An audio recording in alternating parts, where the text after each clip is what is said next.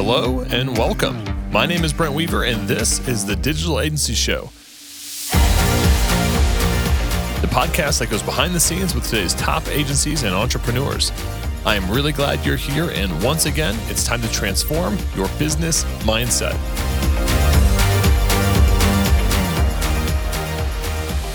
Hey, what's up, digital agency owners, podcast listeners? Before I introduce today's guest, I want to ask you a quick question. Are you currently stressed out, cash crunched, or fed up with your business? If you feel this way, you might think that you have a lead generation problem, or maybe it's the area you live in, or maybe this market has become too competitive. Maybe you think that your business can't be turned around, but I want you to think again. In my many years of experience, I can tell you now that it's probably something much deeper that you're not likely even aware of yet. It's like a client that comes to you saying that they need a website or Facebook ads or maybe a mobile app developed, but they don't even realize the deeper challenge or opportunity that's blocking them from success. Now, if you'd like to find out what your deeper challenge is, then I want to invite you to apply for a UGuru's Agency Freedom Session, where we'll dig into those underlying issues and get you moving like never before. The aha moments will shift the way you think forever, and you'll finally get the answers as to why your business hasn't taken off. The number one most important decision to rapidly grow your business starts by booking your Agency Freedom Session today. Go to ugurus.com/apply to start your application process for this free call. Once again, go to ugurus.com/apply to get started. All right, let's introduce today's guest. Hey, what's up, podcast listeners, digital agency owners? Welcome to another episode of the Digital Agency Show. I'm your host, Brent Weaver, and today we are hanging out with Tiffany Sauder. Tiffany is the CEO of Element 3, a full-service marketing consultancy in Indianapolis. Since 2006, she's transformed E3 from a small creative shop into one of the fastest-growing marketing consultancies in the Midwest. She's been named as one of the 40 under 40 in her local Indianapolis Business Journal. She's also appeared on the Inc. 5,000 fastest-growing company list 6 times in a row, and she's been also awarded with the fastest-growing business in 2014 and 2015 in her Business Journal, and awarded the HubSpot Agency of the Year in 2012. Tiffany, welcome to the program. Thank you. I'm excited to be here, Brent. So paint us a picture of Element 3 today. How many people are you? About what size are you? And who's a typical client? Yeah, so we have about 55 people today, and we target mid-market growth companies, which I always laugh because everybody's like, what the hell does mid-market really mean? But we don't work with startups, and we're looking for companies that have a real opportunity or posture for market leadership. We say we build and defend market-leading brands. So a lot of clients that we have that, listeners may have heard of is if you think of Airstream, that like silver bullet, travel trailer, definitely a market-leading brand today, but a bit of a heritage brand that lost its way and needed a modern reinvention. So that's a real banner client for us. Boston Whaler is another high-end boat company that, again, the product has certainly stood the test of time. But these manufacturers that have incredible products really never had to be savvy marketers because the product sold itself and it was very sales driven. So in today's world, as we, I think in a very excited way, put a more quantitative pressure on marketing to perform and really support the sales process as consumer, buying habits have changed, we work with brands to help them do that well. So not just making prettier pictures, but building the marketing platforms, the strategies, the brand stories to help them win and dominate markets. Very cool. What attracted you to this industry? Why start an agency? Yeah, I feel like the story in hindsight in some ways sounds more glamorous than the story, as I was living it. But I have a background in finance. And I started my career as a financial analyst, like a cost accountant. And basically what you do in that job is you take historical data that's like created in a manufacturing environment, and you try to figure out based on assumptions, like what's going to happen next year? What's your machine rates going to be and your factory loss and all this kind of stuff. And so my brain learned how to take historical data with assumptions about what might happen in the future and make thoughtful guesses, predictions, in finance, you call it budgets, about what's going to happen. And 15 years ago, when I started, learning a little bit about marketing, because I didn't take a marketing class in college or really have much exposure to it, but I started to see if you look back 15 years ago, we were just trying to figure out the internet, email marketing was kind of becoming a thing. And all these data points that were starting to be created, because my context was finance, I knew, I would say, more quickly what to do with it all than people who had more grown up in the art of marketing, as it had been done more historically. And so, I don't know if it was opportunistic or dumb luck, or I just I'm an externalizer. So I talk about the things that I see. And I started to realize I have a different perspective on this. People aren't quite sure what to do with the fact that now we can do all these things. And so the idea of ROI in marketing and building pivot tables in Excel, and, we have all of this fancy marketing technology that can do it today. But I was simulating the idea of attribution modeling and trying to figure out, well, if I can know what is assisting in conversion, then I can have more stickiness with my clients. Because I was worried, I only have 2 weeks of revenue at a time. How do I extend the runway? So it wasn't so much I sat down strategically to grow, the biggest agency in Indiana. It was more my own curiosity started to get me to a different chapter in the book. And I had a different background that brought a different lens to at least marketing in the landscape that we fit in here in Indiana. I feel like a lot of marketers, and I like that you brought up kind of the art of marketing versus maybe, the science or math of it. I feel like a lot of marketers are trying to kind of snap on the data component versus kind of having that be the central driving force behind what they're doing in marketing. I imagine from a finance background, as you've kind of mentioned, that you're a lot more comfortable with the data. Maybe that's where you guys start. So as an agency, have you built that as kind of the cultural element or your unique, as you said, your lens? I mean, has that kind of become the culture, or have you had to kind of hire more people that maybe that's not their background because there's not a whole lot? I mean, I feel like a lot of marketers do use data, but not probably to the level that you're talking about.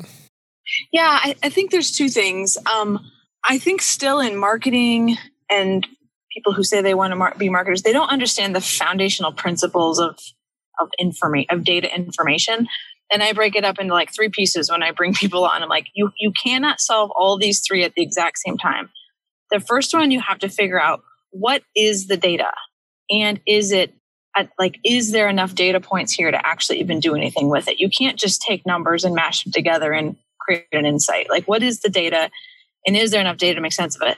The second is, what does the data say? Does the data say it's going up? Does the data say it's going down? And then the next one is, what does it mean? And then the last one is, what am I going to do about it? And young people in particular, I see them just look at a number and be like, I don't know, spend more. It's holy crap. Help me as a strategic thinker or as an executive who's thinking about investment. Walk me through, this is what the data is telling us. These are the data sources, and this is why they can or can't be trusted. What's the risk even in the numbers we're using? What does it say to us? It says when we increase production by this, that blah, blah, blah happens. What that means is that XYZ must be a key factor to increasing blank. And what we're going to do about the impact we're trying to make is this. And these are our hypotheses about why. And that's such a fundamental discipline that is missing. It's taught over and over and over and over in finance and accounting and business strategy. And those, I would say, typically more hard skill, jobs that you would get. But we don't understand that those same principles apply inside of marketing. And it might be a creative product, it might be a campaign, it might be a product launch, it might be something else. But if you're not able to walk yourself and, thereby your client through that thinking, you really are making guesses still, even though you might have found some numbers to support your cause. And so that's what we teach as much as anything. And I think that we're still figuring out, to kind of go to your other point of is that our culture? On our best days, I like to believe that that's what we bleed. But we're still working through this process, I think, as an industry of still retrofitting some people into the modern reality of what it is that we can know. And we still have technology that knows how to do things that we don't know really how to use well yet as marketers and professionals. And so there's still this gap of what we can do, what we know how to do, and what people have the willingness to do because, again, of kind of where they're at in their career trajectory, maybe where they started, more of a creative agency, digital only agency that doesn't understand the value of creative, and vice versa. So it's still very much a melting pot. And I tell my team all the time, we need to be excited about those tension moments, because that's when we know that we have different perspectives at the table. But people can get pissed off too sometimes. So that's also the reality of it. What do you mean by tension moments? What's an example of that? Yeah. So an example would be a client has $70,000 to spend on a campaign, and a creative person is super pumped about the fact that they have this really cool direct mail idea, and they're really excited about the brand impression it can make because it's a really cool creative idea. And the digital marketer is saying, I really want to take 65 of that $70,000 and pump it into paid social and paid digital, because I can more empirically create a formula of ROI for the client. And I'm going to spend $5,000 on the creative that we're going to pump through that. And I'm going to have a robot make the creative ads, not even a person. And I'm going to see how many leads I can churn out.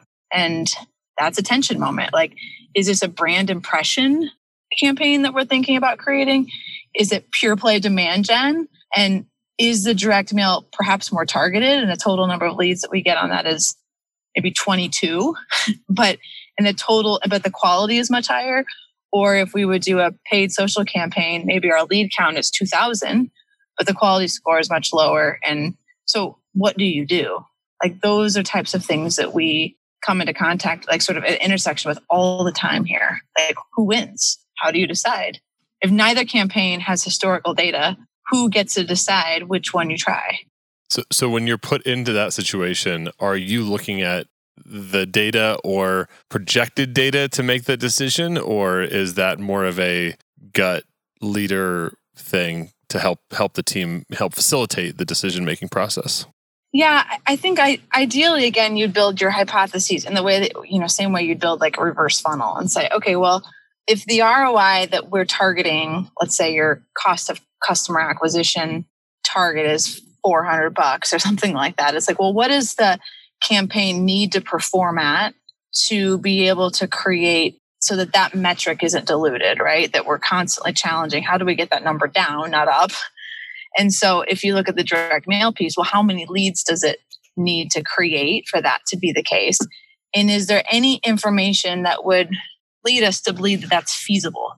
Could be other campaigns that we've ran for that client, could be similar campaigns we've seen on other clients that we think that consumer base is close enough that we could, stratify, like it's reasonable to believe that could happen. Or sometimes when you force it back up and you say, that means we're going to have to get a 25% response rate on this direct mail. Is that possible? And you start realizing probably not. Like, we probably can't get that cost of customer acquisition with that campaign channel. And so that kind of proves it out. And sometimes everybody's fighting for their assumptions and somebody just has to come in and have the last word. You don't want it to devolve to that. It's sort of like, with your spouse, like, you don't want there to be a final vote. Ideally, you can get to something where everybody understands, here's what we most believe is going to be true.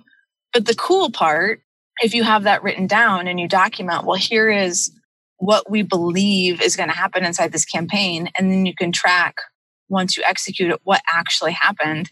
And the team has the discipline to come back and say, and this is what we did in finance all the time, we'll interrogate the variance. If you thought the conversion rate of that landing page was going to be 7% and it was actually 4%, did anybody do any CRO on it to see if we could improve it? Like, you start being able to look at what failed or what performed better than we expected, and how do we learn well from that so that we can carry that forward.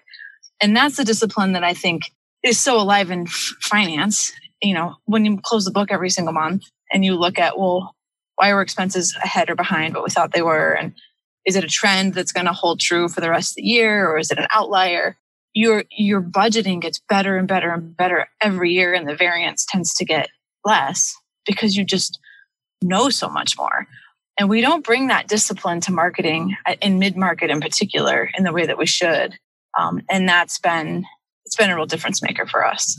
In the financial space. Does that make sense when I talk about it? And I think in the financial space, you have auditors and taxes and laws and things like that. In the marketing space, it's like, well, it's like, we could like pull whatever data we want. Like there's not necessarily as many established standards. And if you look at some bigger companies like Airstream, for example, I'm sure they have very strict accounting principles and practices they have to follow. Whereas on the marketing side, I feel like that's kind of been the Wild West for, forever. And what you're talking about is bringing a lot more structure to how you approach creative and ad campaigns and things like that, which is, I think it's a breath of fresh air. I think it could be intimidating to a lot of people, though. Yeah, and it does take, I think when you break it down and show it to people, it's not that scary once you see it, but everybody does kind of have this like hold their breath for 30 minutes moment when they start to realize like, oh, I'm actually going to know. And it's like, yeah, which is empowering. But at the beginning, it's scary. I take it like back to personal. It's like when you know you're sort of fat, you're like, I know I'm kind of fat. And you're walking around the world. But when when a doctor makes you get on the scale and you like have to look at it, it's like the moment where you like got to deal with, am I going to make a different decision or not? And it's the same thing in marketing and creative. It's like, it doesn't matter if you think it's a good idea. What gets to decide is how it performs. And that doesn't mean we don't take risks. That doesn't mean that we're always managing to the average. Like that's the blind spot in an environment like what I'm talking about, when you're so data driven that you don't take risks to surprise the marketplace and move it where you want it to go. So, that's the part that we have to be aware of, is that we're not so data driven that it becomes so safe that us and our clients aren't willing to kind of break open our own rules and challenge what's going on. I've seen that personally, where we see that the data is telling us that, a campaign's not working, and we can see that it's not working. I think trying to figure out the why component is challenging. Like, why is this campaign not working? And then being willing to come to the table with radically different creative ideas, when we maybe don't know, we know it's not working, but we don't necessarily know why. And I think to your point, you could do some CRO and kind of test some variants to see if you can get clear on the why part. But it is a hard place to navigate, right? Of you have this, you have to come up with big creative ideas, which inherently really aren't, data type things. You have creatives that can come up with amazing copy and amazing imagery and amazing videos. And some of them maybe don't even know necessarily like how they're coming up with those ideas. They're just like a really good creative with a lot of experiments. There's a lot of like unsaid things. But then what you're talking about, I think, is a lot more black and white. And I think that's definitely that could be challenging to lead through a team and also to have clients. Like, do you find that clients ever resist this type of approach, or do you find that they're welcoming it?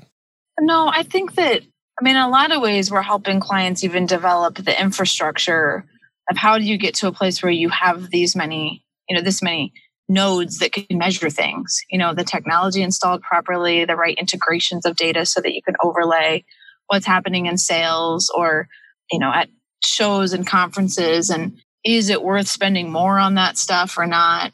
And so, we're a lot of times developing the systems alongside them. And I don't want it to come across as too clinical, because we still definitely, step back and create big campaigns. Airstream is just an easy one for everybody to think about. Like, we came out with an April Fool's campaign, and there was a bear stream, and it had fur on the outside. And we launched it like it was a new product totally on April 1st. And then it wasn't until the next day that we said April Fool's. It's like, what's the ROI on a one-day campaign? We obviously didn't sell 2,000 units that day, but it was all about kind of Airstream being Airstream, just out in front, kind of just like an engaging consumer brand.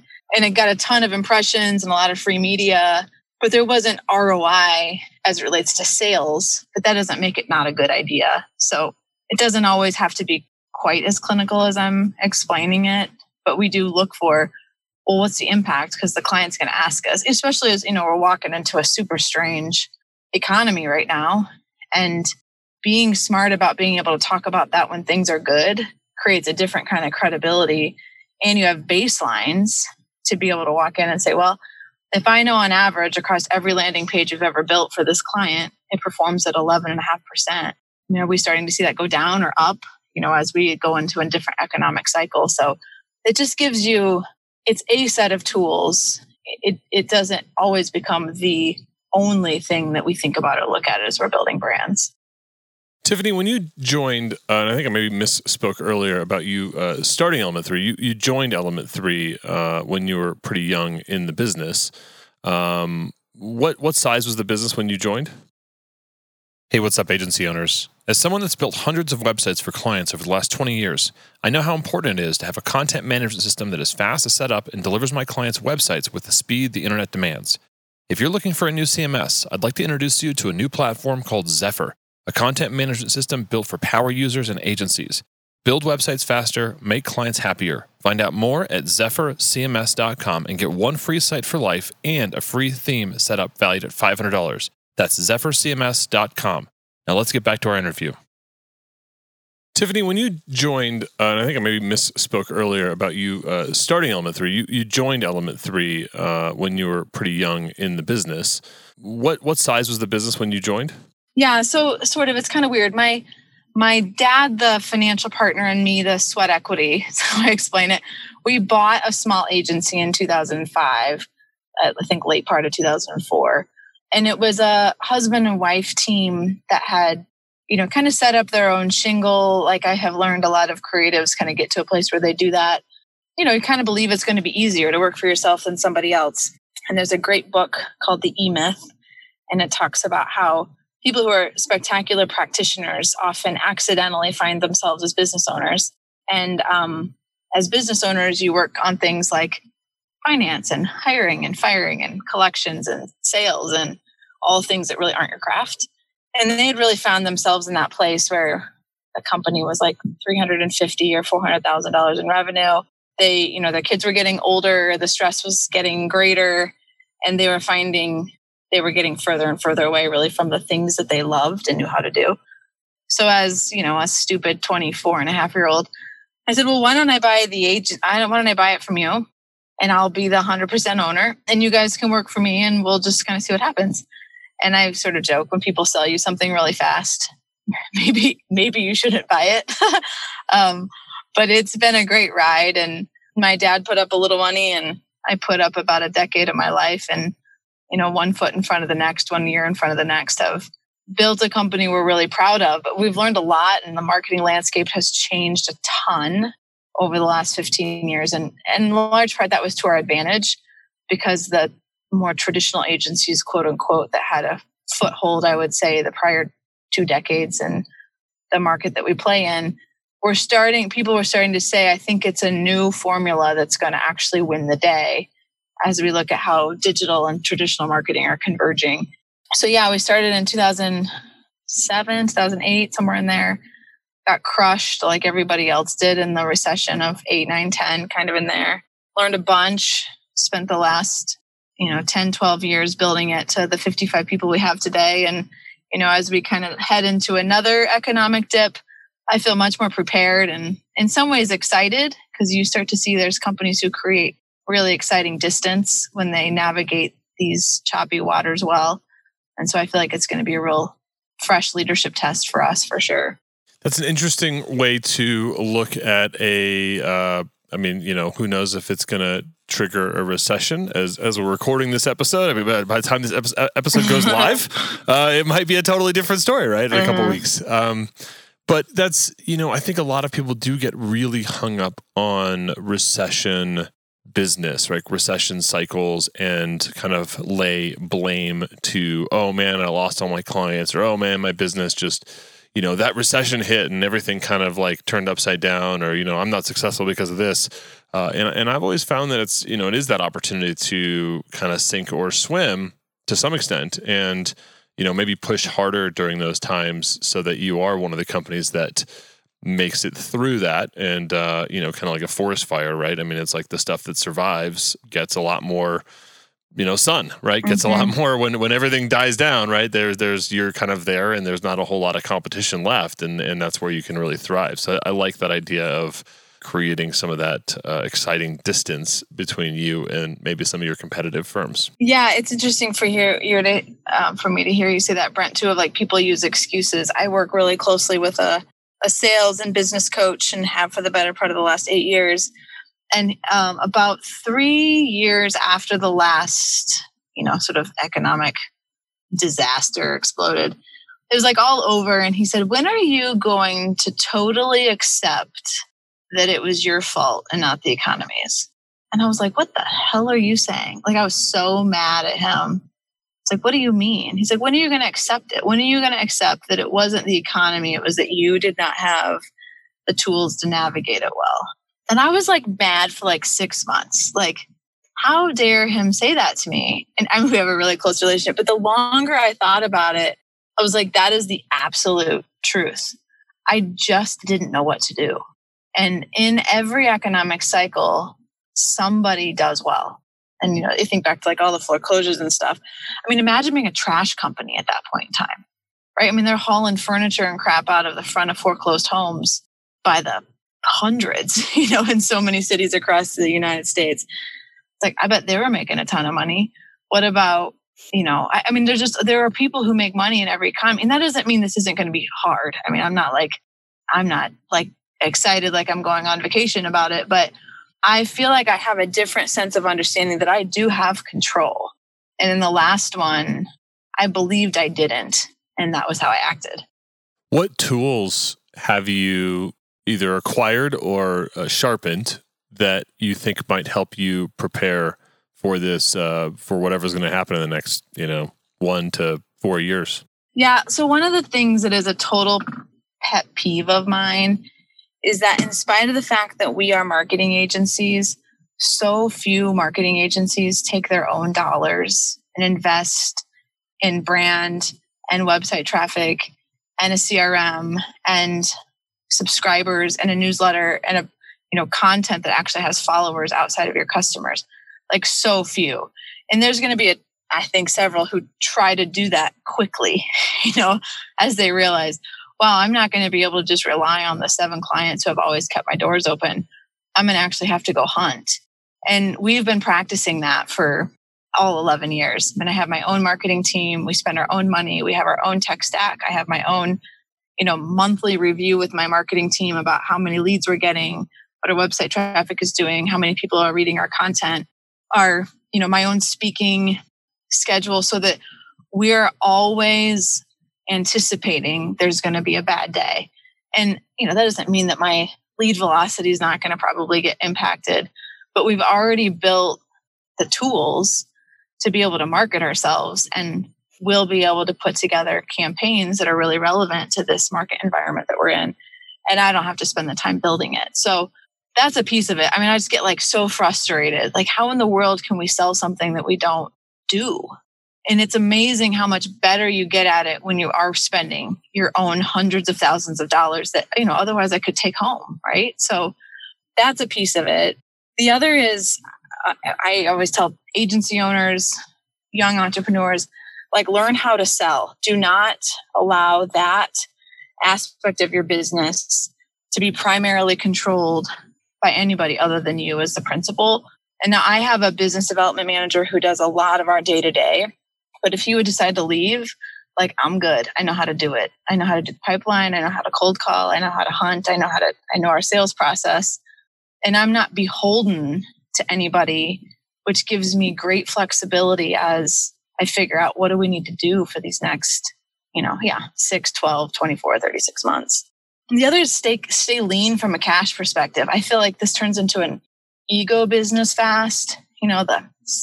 How beautiful your space is, all the video equipment you have, like all that kind of stuff. And the other piece is like, be lean about the way that you're running your business, like have cash. I love those.